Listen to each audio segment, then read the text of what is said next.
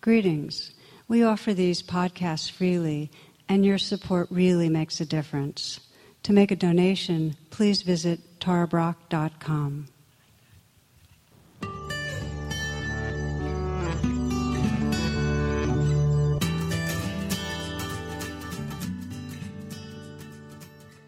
Namaste and welcome. There's a story I've always liked that is about Houdini very much at the beginning of his career, and he would travel around and wow groups of people. He'd be put in a straitjacket and put into a cell, and he'd find his way out of the straitjacket and unlock the lock and so on.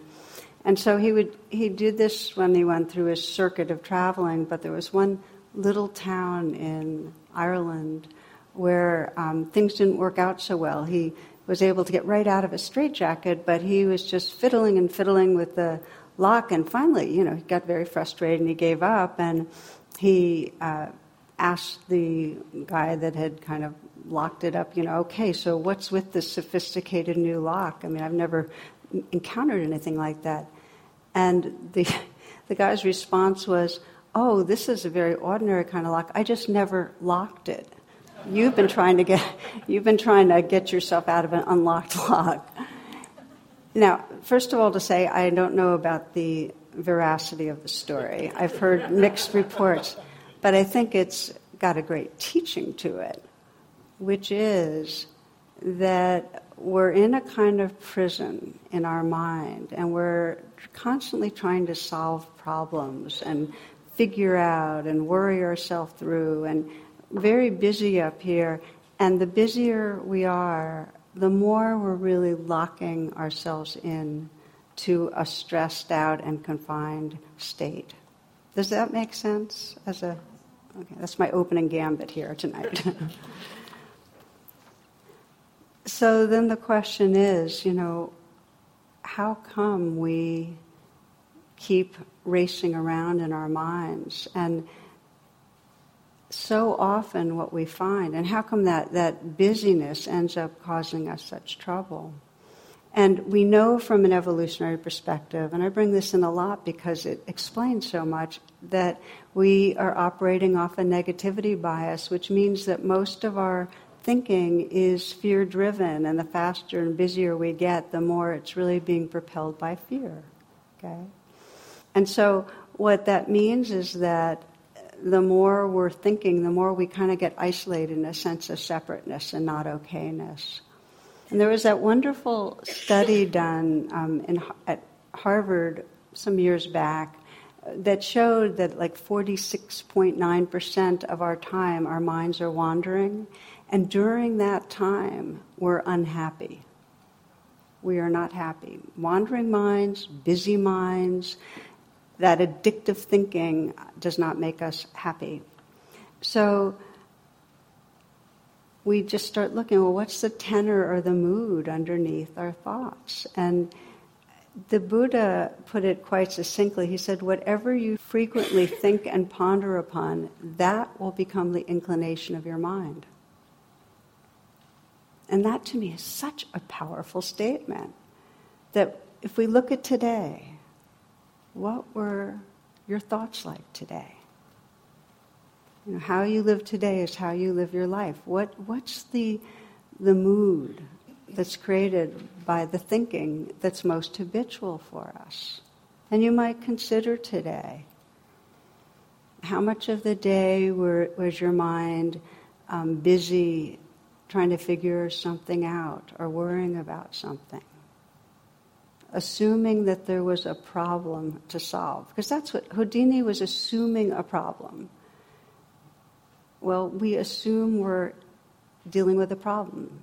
We work our way through the day trying to solve things in our mind.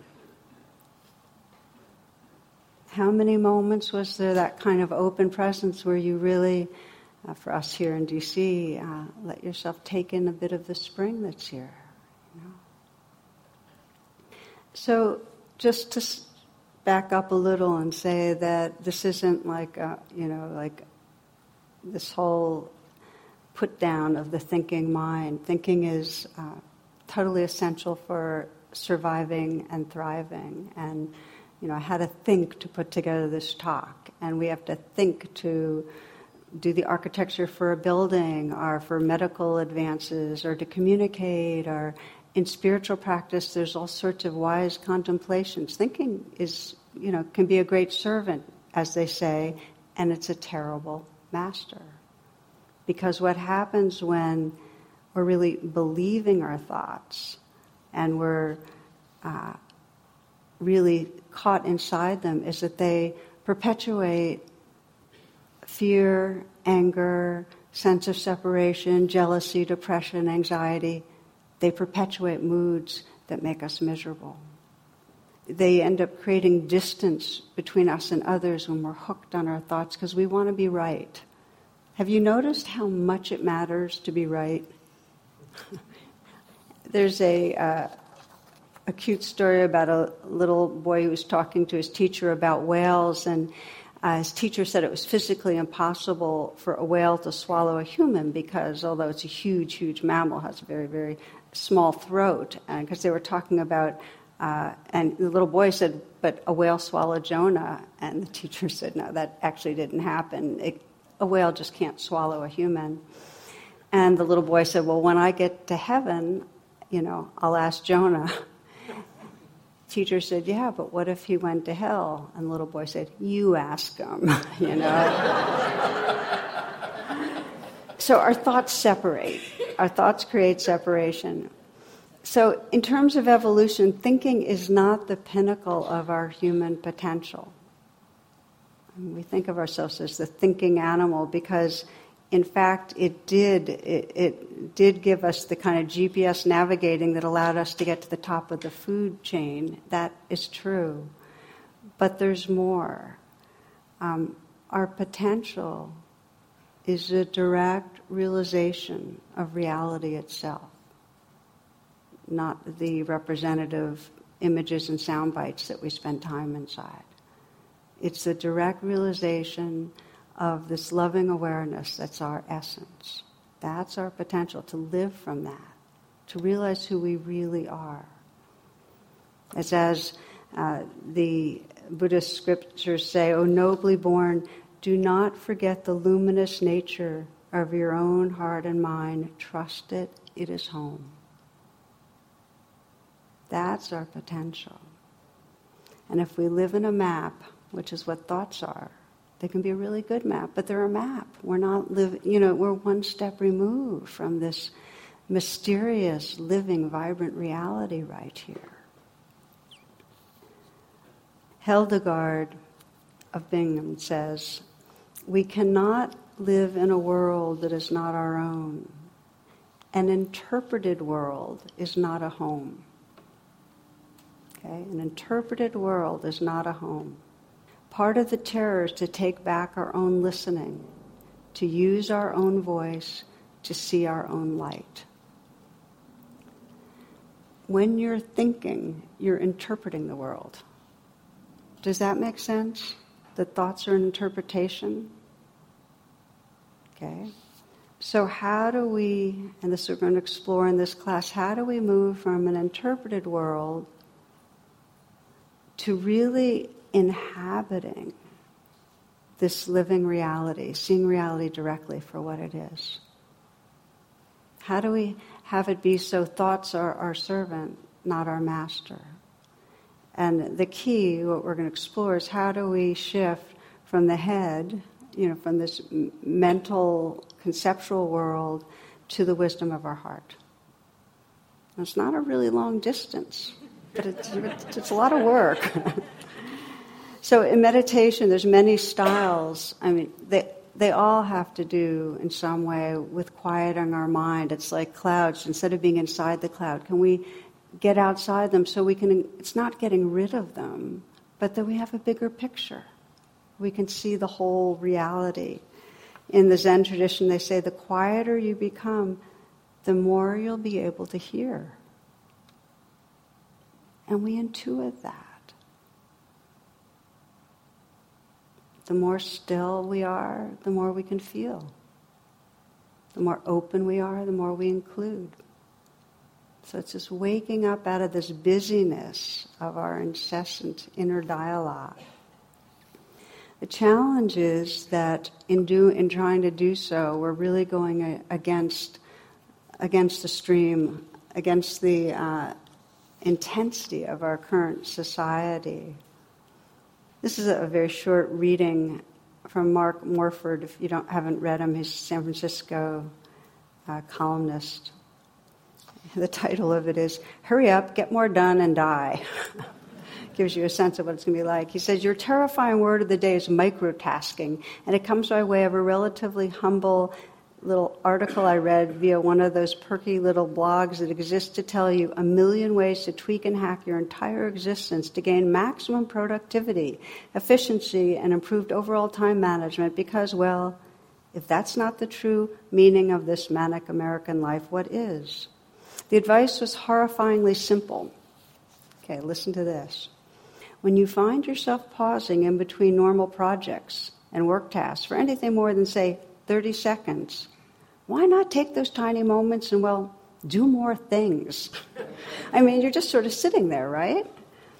What sort of things? Fast things, little things, otherwise inconsequential things you don't care about otherwise, like clearing your junk mail or refilling the stapler, or changing your voicemail message, retweeting somebody's Twitter blip, etc., etc.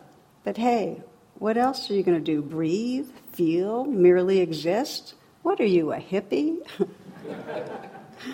It's a fascinating and yes, terrifying idea, really, that if you could just maximize your output a little bit more, if you could cram into all the open white space another thing to do, wow, think of all you could get done by the end of the day. Think of how much you could check off your list.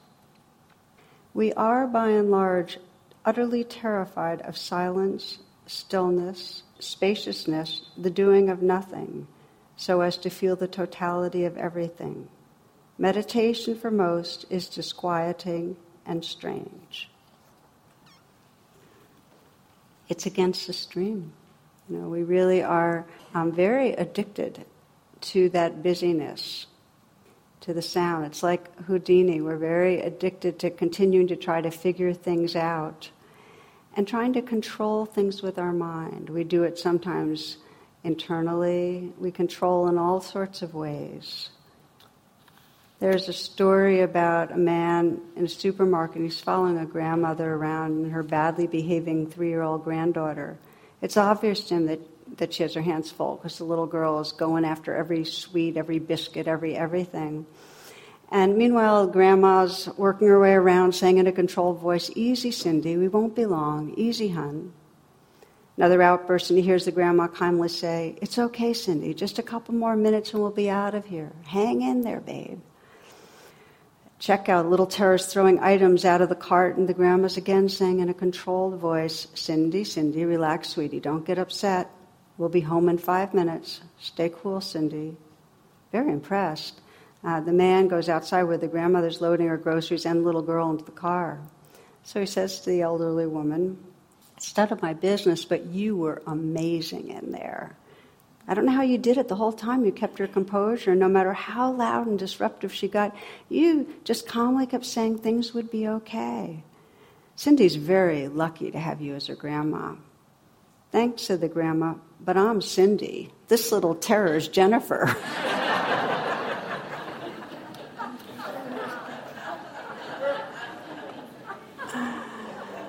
So we try to control things, and we do it talking to ourselves, we do it thinking to ourselves a lot.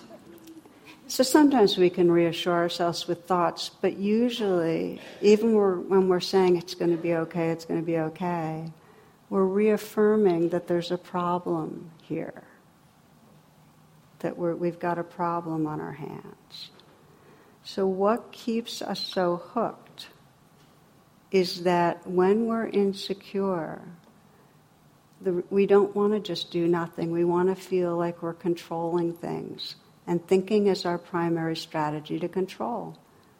We leave our bodies and go into the mental control tower here. And because in an evolutionary way, that's how our species got ahead, this is it. This is the thing we think will work. Except the on button gets jammed. Okay? We just get hooked.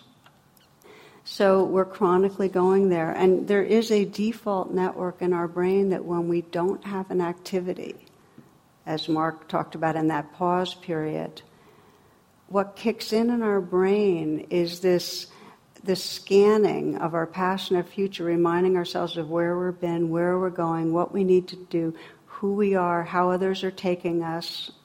It's very self-oriented, in other words. In other words, our brain keeps reinventing this doing self to keep us oriented because we're so uncomfortable with that non-controlling place that meditation invites us to inhabit.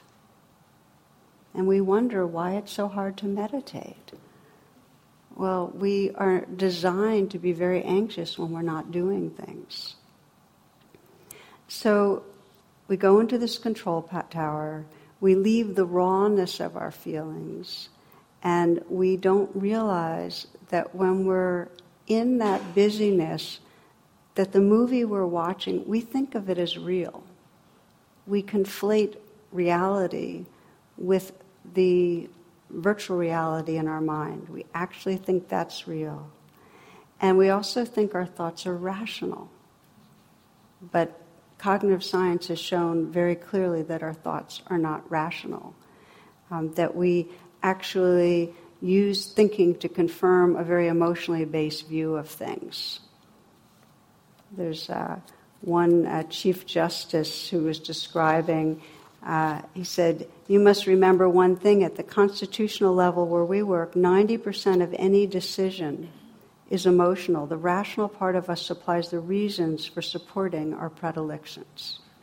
Okay? But it's unconscious. We're not aware that we are scanning and sorting for information that will back our view of reality. There was two men, lifelong friends, that had a very esoteric view of reality, and they were very curious to see what happened, after you die. And so they made a deal that whoever died first would in some way contact the other from the afterlife to give them, some information on what it really was like. And so Irv dies first, okay? I'll read the rest. Norman doesn't hear from him for about a year, but then one day he gets a call. It's Irv. "Oh, so there is an afterlife. What's it like?" Norman asks. "Well, I sleep very late. I get up, have a big breakfast, have lots of sex, then I go back to sleep, get up, have lunch, have more sex, take a nap, huge dinner, more sex." "Oh my God," said Norman. "So that's what heaven is like?" "Oh no," says Irv, "I'm not in heaven. I'm a moose in Wyoming." And you can see it. He's got his heaven constructed in his mind. We have this idea in our mind, and we feed it. The reason I call this virtual realm of thinking a prison, the reason I liken it, and I started with Houdini, is because of the negativity bias, we get caught in a very real looping that explains why you might have patterns in your life that are painful and that keep going. And the way the looping works is we have fear-based thoughts that come up, and they get habituated, and they create a mood in our body, a biochemistry of fear, that then produces more fear thoughts, and it keeps going, and it keeps looping. And as it said, neurons that fire together wire together. So the pathways get deeply worn in our mind. And there's a lot of research that shows that many of the most basic kinds of thinking that we get caught in when we're looping are really, really bad for our health. They actually speed up aging and cause disease. And I thought that was really interesting if we're wondering, how that can happen. The telomeres, some of you have heard of this because it's so out there now. The research on telomeres it's very interesting. Telomeres are the cap on a chromosome. If you imagine a shoelace, it's like the DNA cap that allows the shoelace not to untangle itself. And yet as we age, that cap gets smaller. And that's a sign of aging. The smaller the telomere, the more our cells are dying and we're available to disease states. well. They've done research that shows how certain types of this negative thinking actually correlates with shorter telomeres. And it's really interesting if they named the specific kinds of thinking that they had researched and showed this correlation. And one is people that have thoughts that are very cynically hostile. In other words, chronically mistrusting others and blaming and hostile. That's the biggest one. Pessimism, constantly anticipating things are going to go wrong. That's another big one. Ruminating thoughts, meaning always trying to solve the problem, like Houdini was doing. That's another. When we suppress thoughts, don't want to go there, not going to think about that, that's another. And the last one they named was the wandering mind that I mentioned in the Harvard study. Because when our mind wanders, typically it's being fueled by the negativity bias and we're not happy. They all have a stress undercurrent. So I bring this up because there's different types of suffering that come in this prison of conceptual mind when we're lost in thought. But the deepest suffering, this is really where we pay our attention, is that when we're in that incessant kind of inner dialogue, the sense of who we are shrinks. We become the protagonist in the thoughts. We're the story self. We're the one that we're describing in our mental stories that's limited or is going to be rejected or isn't doing enough, is failing in some way. The sense of our being gets confined. Along with that, we have the others in our mind, in our stories, as what I call unreal others, because they become kind of two-dimensional characters and they lose their subjective reality. We don't see so much when we're in those incessant looping patterns of what another might be struggling with. We don't really see where others are vulnerable. We don't see and remember the beauty and goodness. We're caught in a very rigid kind of looping pattern. So this is probably a good time to pause, because I've been speaking a lot, and invite you to take one of those moments of closing your eyes and checking in.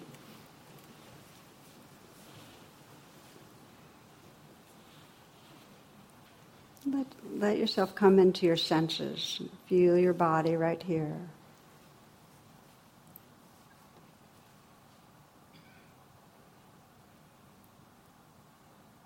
So what we've been exploring is that when we're living inside the looping thoughts, we're living in a narrow and distorted reality.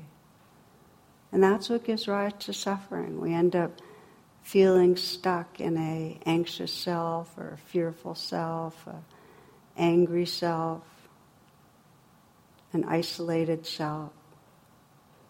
It's because we're believing our thoughts. We're believing what our mind is producing as reality. So I'd like to invite you to scan your life and sense into anywhere that you might feel stuck and reactive, let's say in a relationship with somebody else. Could be a colleague at work, family member, somebody that you see frequently, friend. But anywhere where you feel stuck, where in some way you feel like you're caught in some old pattern of reactivity.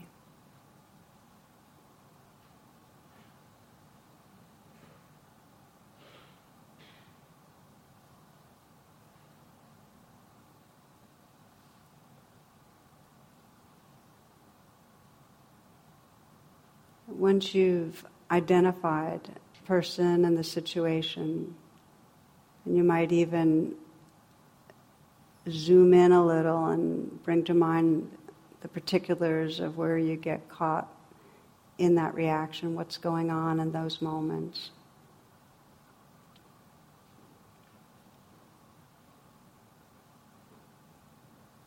Remembering maybe the look on the other person's face or what might be being said.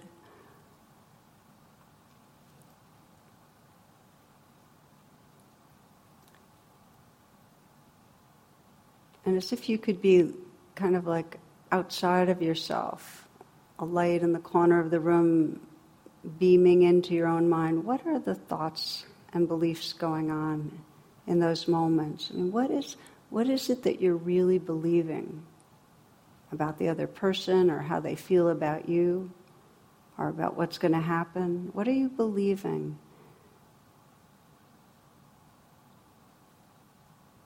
that is part of this suffering? Are you believing that you're going to be rejected, or that this means this person couldn't respect you or like you? You believe that you're bad in some way?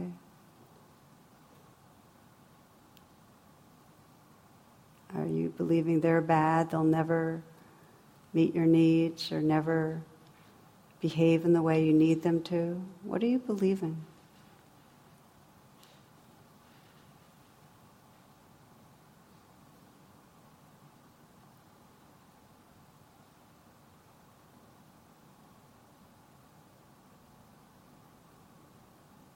As you begin to shine a light on the beliefs, the kind of thoughts you're having about the other person and yourself, just frame them as, okay, this is the interpretation going on here. This is an interpretation of reality. And notice how true it seems to you. Notice how much you're believing it. Just become a witness to what's going on here. You're believing something that's causing pain. You're bad, I'm bad, you couldn't like me, you couldn't respect me, you shouldn't act that way. You're believing something, and just sense how true it seems.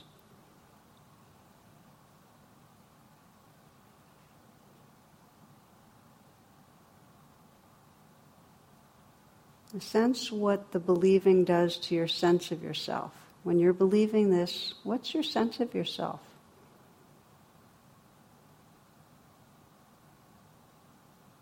Can you notice how it shrinks, confines, and distorts, and makes you small when you're believing this? Rigid? Tight?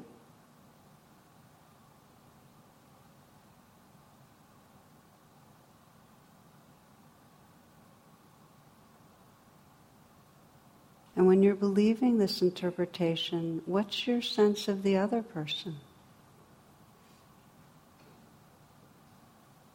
Can you sense that it's narrowed, constricted, perhaps two-dimensional? Are there a character, and right now perhaps the enemy in the story, the movie in your mind? So this is the effect of that continuous looping. Creates very deep interpretations or beliefs that contract us, that have us perceive an unreal other, and cause suffering. And the beginning is just to begin to look at it, just like you're doing right now. To have the willingness or courage to investigate a little. This is a belief. Do I have to believe it? Can I sense the suffering of it? We live with the assumption that our beliefs are true, and we don't often pause. If you'd like to open your eyes, it's fine, or you can sit with your eyes closed. But this is where I, in my own life, often reflect on the phrase from a Tibetan teacher, real but not true. That these interpretations or beliefs are real in the sense that they're going on. They're actually happening in our brains. And they're real in that they're creating a real effect on us. They're part of this looping that then creates some bad feelings, some anxiety, some fear, some hurt, that then produces more thoughts. And so they're real in that way. They're actually having an effect on our lives.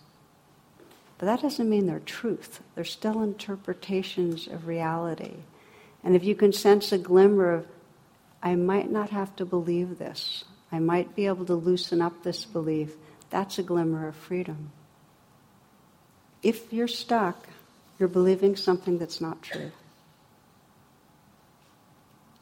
Here's a story that I find interesting. An older man who was a lifetime smoker, and he was hospitalized with emphysema. And after a series of small strokes, his daughter started urging him, as she had regularly done, to give up smoking. But he refused. In fact, he asked her to get more cigarettes, and he basically said, I'm a smoker this life. That's how it is. I'm a smoker. I can't stop. So several days later, he had another small stroke, and the effect of it was it impacted one of the memory centers in his brain, and then, without a concern, he stopped smoking for good. How come? It wasn't because he decided to. It was because one day he woke up and forgot that he was a smoker. So to the extent we're caught up in the roles identified by our beliefs, I'm a this kind of person and I can't do that, we have this limiting story. If we're believing it, it will keep on rolling forward. So then the question is, how do we begin to challenge it? How do we begin to not believe our thoughts? And I'll share a bit of a story of one man I worked with. I'm going to tell you a little bit of it, and then I'll come back to him. But he had done some mindfulness-based stress reduction, a kind of meditation. He was a professor at an area college, and he had just gone through a very painful divorce initiated by his wife because, as she put it, he was depressed. He really was not emotionally available. So she went to seek intimacy elsewhere. And his belief, this is the looping he would go through, was people will always leave me. I'm not worthy. People won't want to be close with me. They won't like me. And that was his inner looping. And what that led to was being very defended and leading with his intellect and basically being not vulnerable, just immersing himself in his work, research, being very competitive in terms of publications, out of touch with his body, out of touch with his feelings, not able to listen. So he solidified his unreal self. Okay, this is the self. I'm the person who'll always be rejected, live in my head, and just do well on this particular track out here, disconnected inwardly. So this is an example of he had a belief. It led to his actions, and as Gandhi said, it can lead to our destiny. Our beliefs can affect our entire life. I'm going to come back to him, but we do this individually, each of us, these beliefs that separate and cause suffering. We also do it in a societal way, in a collective way. I mean, if we open out this exploration a little, we have, in contemporary society, beliefs around consuming, that more is better, that growing, we should keep on growing, that we want to expand the economy. It's like when somebody says, oh, the economy is shrinking, we all go, bad. It's like grow, buy more, do more, be more. It's that kind of a belief. So underneath that thing of needing more to be happy, there's a sense of never enough. It drives us to being an over-consuming, addictive society. That's just the collective level. Exact same thing with beliefs about behind violence. What makes our world violent? There's a belief that there's a bad other out there.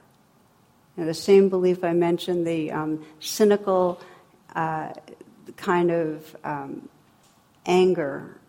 Well, we have a cynicism, bad other, whether it's those of different political views, or whether it's another country we think is threatening us, or whether it's an ethnic, racial group, whether it's a religion. We're very locked into bad othering. There's this belief others are less than or bad. What does that do? It just keeps the looping of violence on the planet. Carl Jung found this so interesting. Carl Jung visited the Pueblo Indians when he was alive in Taos, New Mexico, and he had a conversation with the Pueblo chief, and he wrote about it in his memoirs. The chief told Carl Jung this, because he started speaking about white men.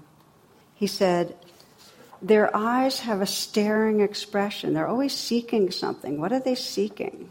The whites always want something. They're always uneasy and restless. We don't know what they want. We don't understand them. We think they're mad.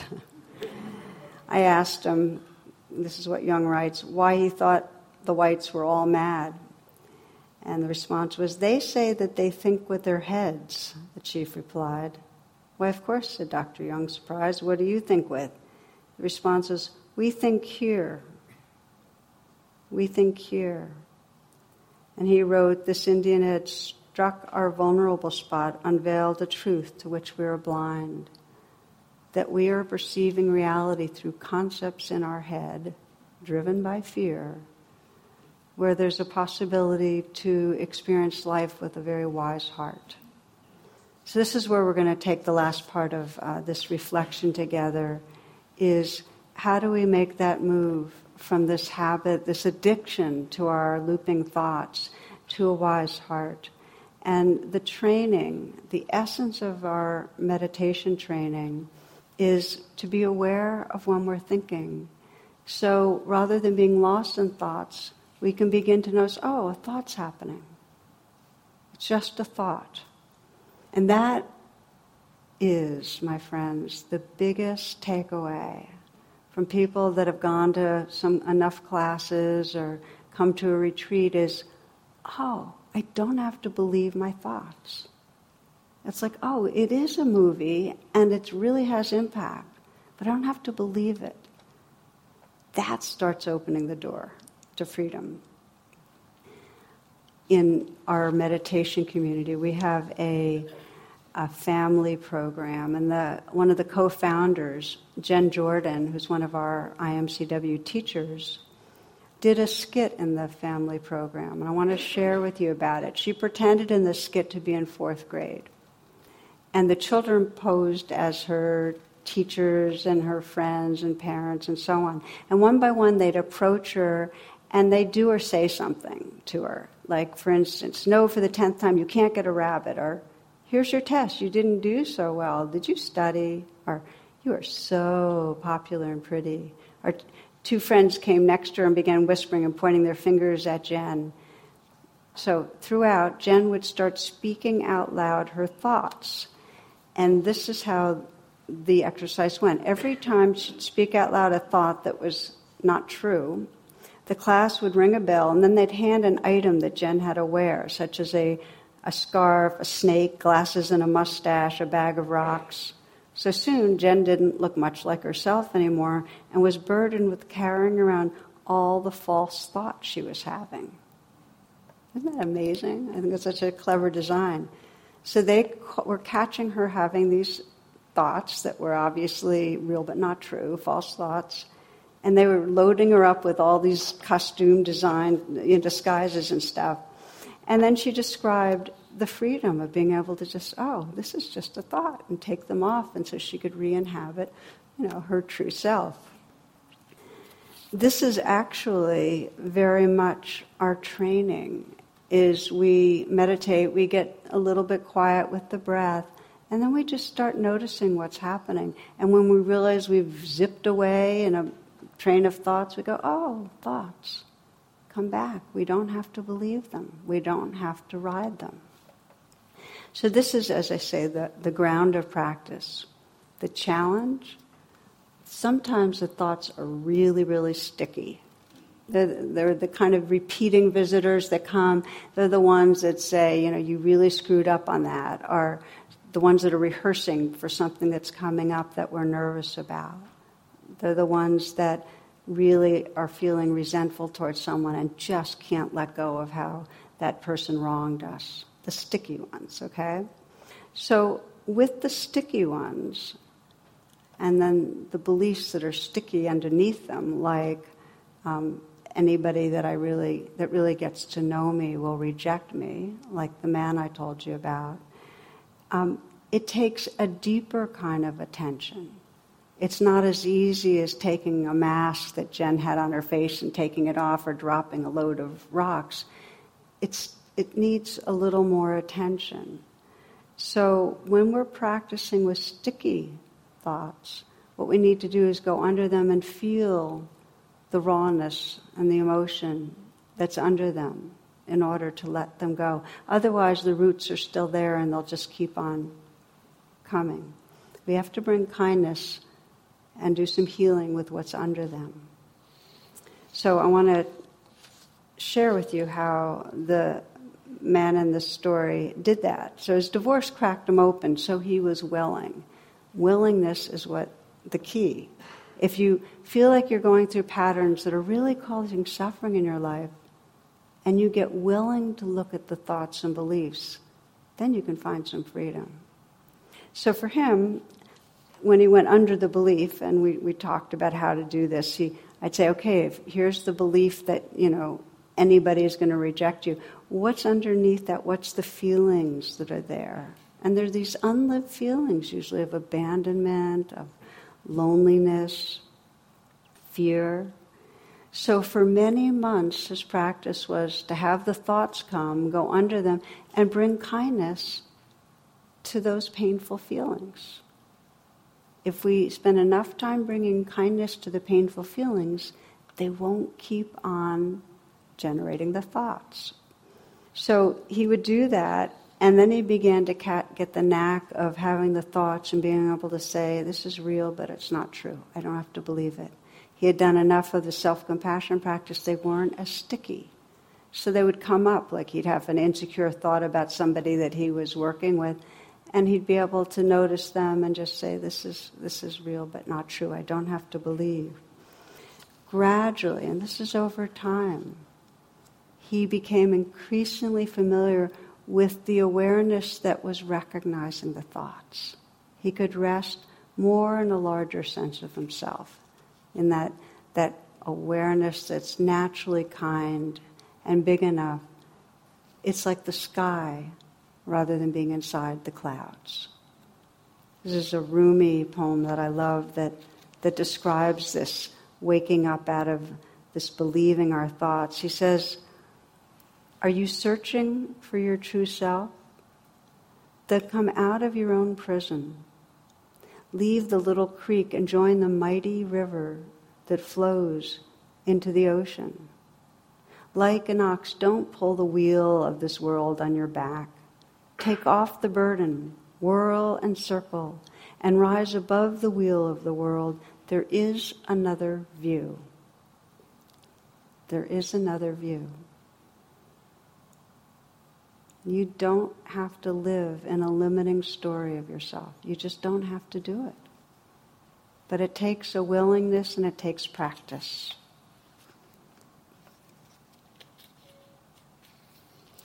The moment you shift open your perception from believing a rigid belief, your biochemistry changes. There is a direct correlation between what you're running through your mind and what's going on in your body. And things get more hopeful. So this is one, I'm going to name briefly the 3 ways that we wake up out of the trance. We go from the head to the heart. And the first is notice the thinking. Come back to living experience. And if it's sticky, come back with a lot of kindness. Okay? That's number 1. Number 2, if you want to get in the habit of moving from your head to your heart, is to intentionally turn your attention to whatever softens and opens your heart. Intentionally do that.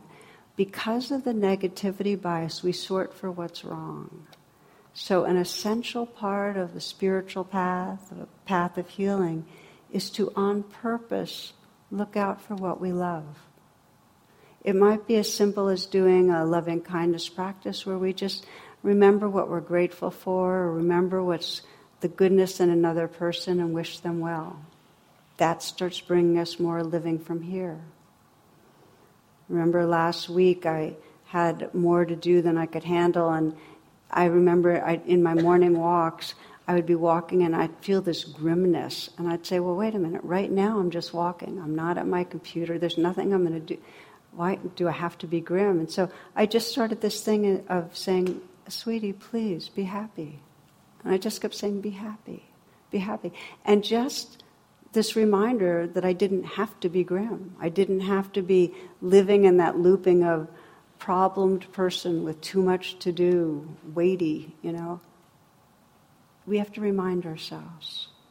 We go into situations and actually engage in ways that wake up our heart. It's like one engineer in a story Gil Fronsdale tells, visited a monastery regularly for years. He hoped it would give him some freedom from chronic unhappiness. But it didn't matter what practice he did in the monastery. Every practice that was given, he'd just start thinking about it too much. He was just really caught in his head. So she finally said, done with these practices, I'm going to give you a living practice. And you have to leave the monastery for 2 years, and here's what you have to do. This is the abbess, the head of the monastery. And his job was to volunteer for 10 hours a week at a maternity ward in a hospital where he would hold babies that were born prematurely. Okay? And so, as you know, without enough physical contact, they don't grow in a way that's healthy. So he plunged in and he'd hold these fragile little beings very carefully and watch each breath. And what he found most effective was to hold them against his chest. 6 months and something new started happening. A little spot of warmth and softness right in the center of his being. And it was foreign. It didn't fit his sense of himself, but he ignored it, didn't try to think it out, because, which is good. It would have interfered with the warmth that was there. And then over months, that warmth expanded to fill his whole body. And gradually it started dissolving that hardened wall around his heart. So he completed his time and he returned to the monastery, and the abbess saw that the shift had happened from head, to the heart. He wasn't so longer trying to fit everything into his conceptual framework, his beliefs. So his new instructions: when you meditate, don't think about what's happening. Rather, let your awareness be seated in the tender warmth you feel in your heart. What if we did that? Stop thinking so much about what's happening and just keep coming back, to what's going on right here. Head to the heart. So as a way of closing, we've talked about we talked about 2 pathways so far back from head to the heart. And one is just keep waking up out of the thoughts. I don't have to believe this, coming back to what's happening right here. When it's sticky, coming back, but bringing a lot of kindness. The second way, on purpose, pay attention to the heart. Do things that wake up our heart. Reflect on what we love. The third is to look towards awareness itself. To be aware of that which is noticing the thoughts. Because as the mind quiets, and you'll find this in practice, as your mind quiets, you'll start sensing the gap between the thoughts, the space. And in the space is the light of awareness. You'll start resting in the sky of awareness and not be so hooked on your thoughts. So we're going to close with that. We're going to close with a taste of these 3 pathways from head to heart. Very short reflection.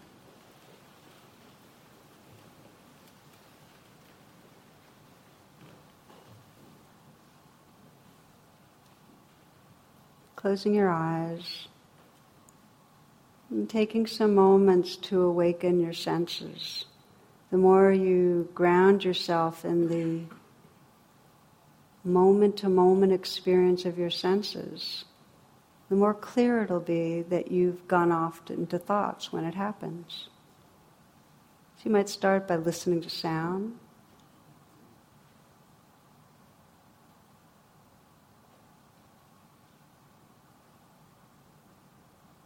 Listen with a very receptive presence.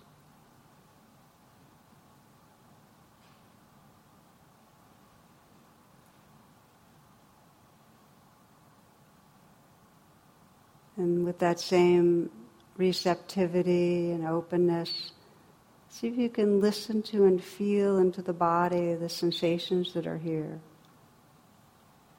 You might feel the tingling in your hands. You might feel the sensations and aliveness inside the feet.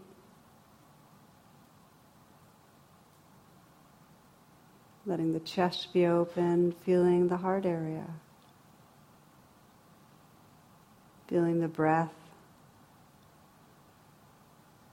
as if it's coming in and out of the heart.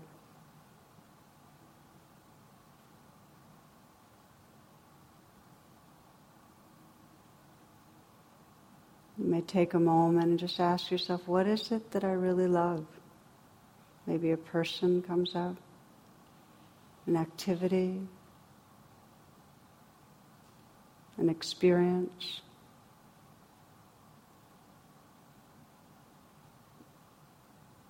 Just sense something, someone that you love.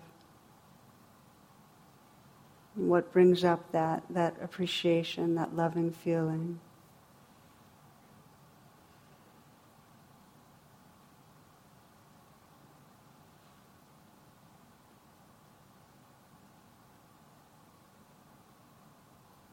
You might let go of the idea of the person or the thing and just feel the loving. Feel the warmth in the heart.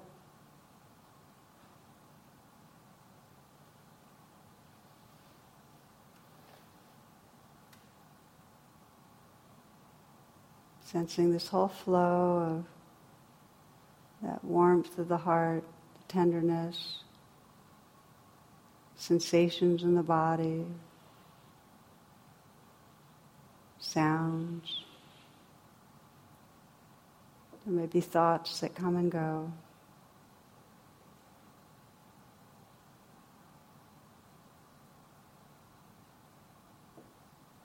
And noticing in the background this alert inner stillness, this awareness that's aware of the changing flow.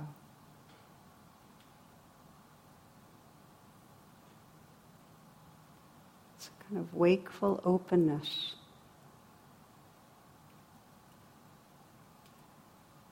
That notices the sounds that arise. It's that presence that's aware of the sensations that are here.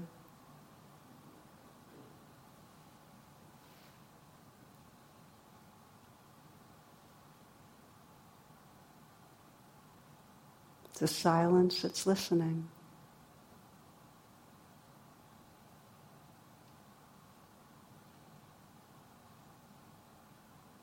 The tenderness that can respond to the life that's here. Spontaneously, with care. To move from the head to the heart is to wake up out of the ideas of this life. To open to this changing flow and the awareness that everything is happening in.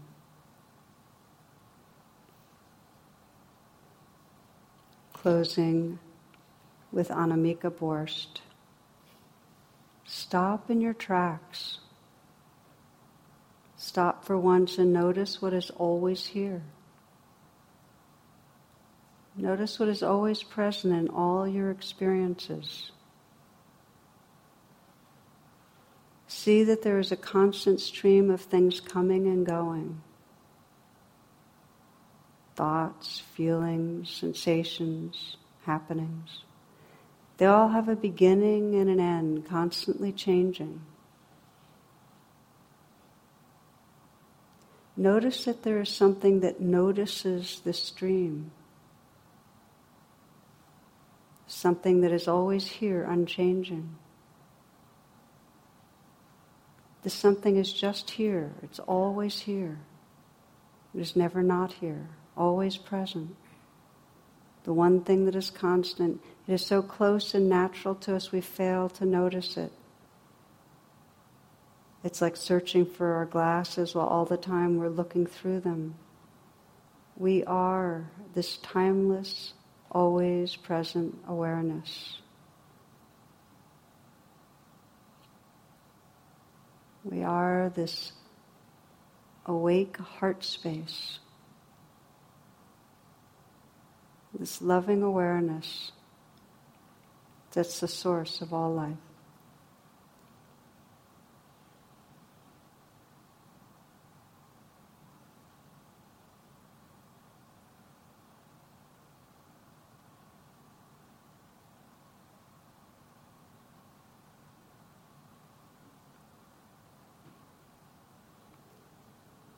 Namaste, and thank you for your attention. For more talks and meditations, and to learn about my schedule or join my email list, please visit tarabrach.com.